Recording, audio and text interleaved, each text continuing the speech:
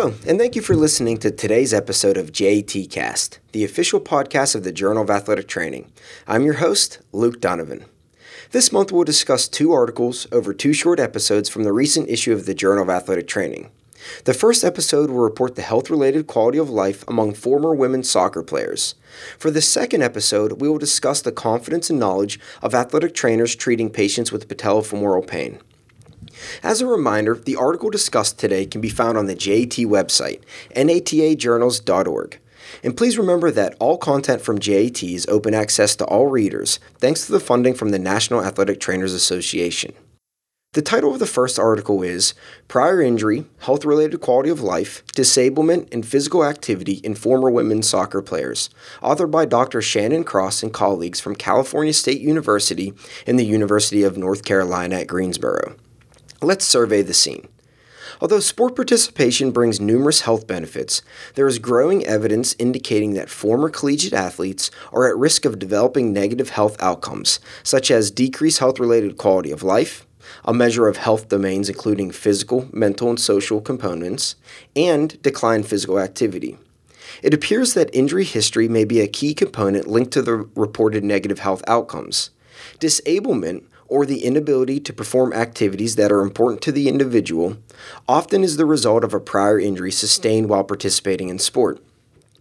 Physical activity and health-related quality of life are strongly connected, where when physical activity increases, health-reported quality of life also improves. However, injury may have both short and long-term consequences, whereas prolonged impairments such as pain, stiffness, and functional limitations impede physical activity, thus also impacting health-related quality of life. To further fuel this continuum, injuries to the joint, such as to the ankle or knee, dramatically increases the likelihood of developing osteoarthritis within that respective joint, thus further exacerbating the declines in physical activity and health-related quality of life. Previous research has shown that negative health outcomes of former collegiate athletes are related to their sport experiences and history of injury. With that said, each sport includes unique experiences and injury risks. Soccer is one of the most popular sports within the United States, but also has one of the highest injury rates. In fact, women's soccer had the highest injury rate among NCAA women's sports and the second overall highest rate across all sports. Given that collegiate soccer is the pinnacle of most soccer players' athletic careers, it is important to know how participating in a sport with a relatively high risk of injury impacts future health outcomes. Furthermore, many of the previous studies included disproportionate rate of male athletes. Therefore, the purpose of this study was to assess the current perceived health of former Division I collegiate women's soccer players.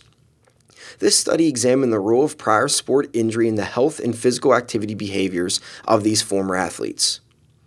The authors used a cross-section design in which they recruited former Division I women's soccer players to complete an online survey consisting of numerous questionnaires, including ones to capture general demographic information and injury history, as well as to quantify health-related quality of life, disablement, physical activity, perception of their ability to participate in sport, and perception of their overall general health.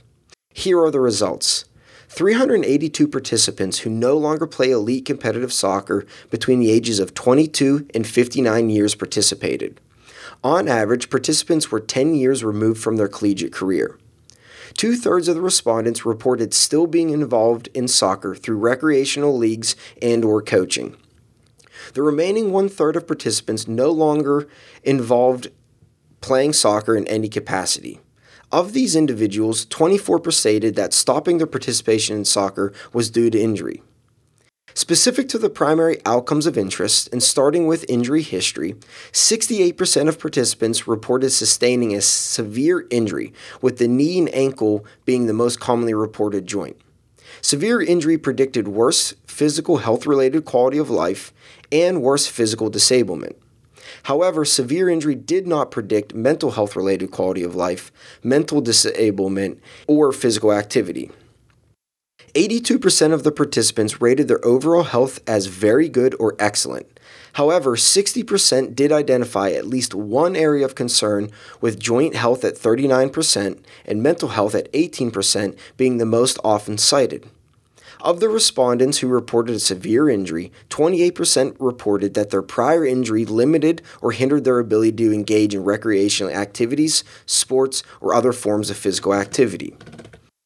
Overall, this study found that 68% of former Division I female soccer players reported a severe soccer-related injury, whereas having a previous severe injury predicted worse physical health-related quality of life and greater physical disablement.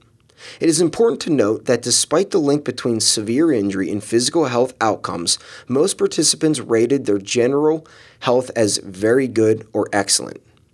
Also, the mean health-related quality of life scores were somewhat similar and a little bit higher than the general population normative values, but were lower than their uninjured peer former Division I soccer players.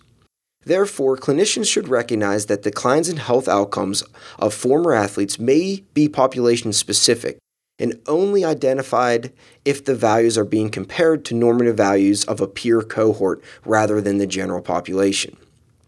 In summary, given the long-term consequences of sport injury, clinicians should continue to develop programs to mitigate injury risk, as well as implement quality rehabilitation and return to sport strategies in the event of an injury. Athletes should be educated on the long-term consequences of injuries and provided strategies to offset the typical impairments that accompany injury in order to preserve joint health and promote lifelong physical activity. Well, that's it for today's JAT Cast. Please remember to rate and subscribe to the podcast, which is available on iTunes, Google Play, Spotify, YouTube, and Stitcher.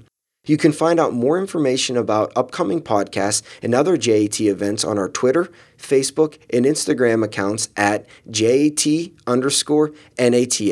Thank you for listening and keep a lookout for our next JAT Cast episode.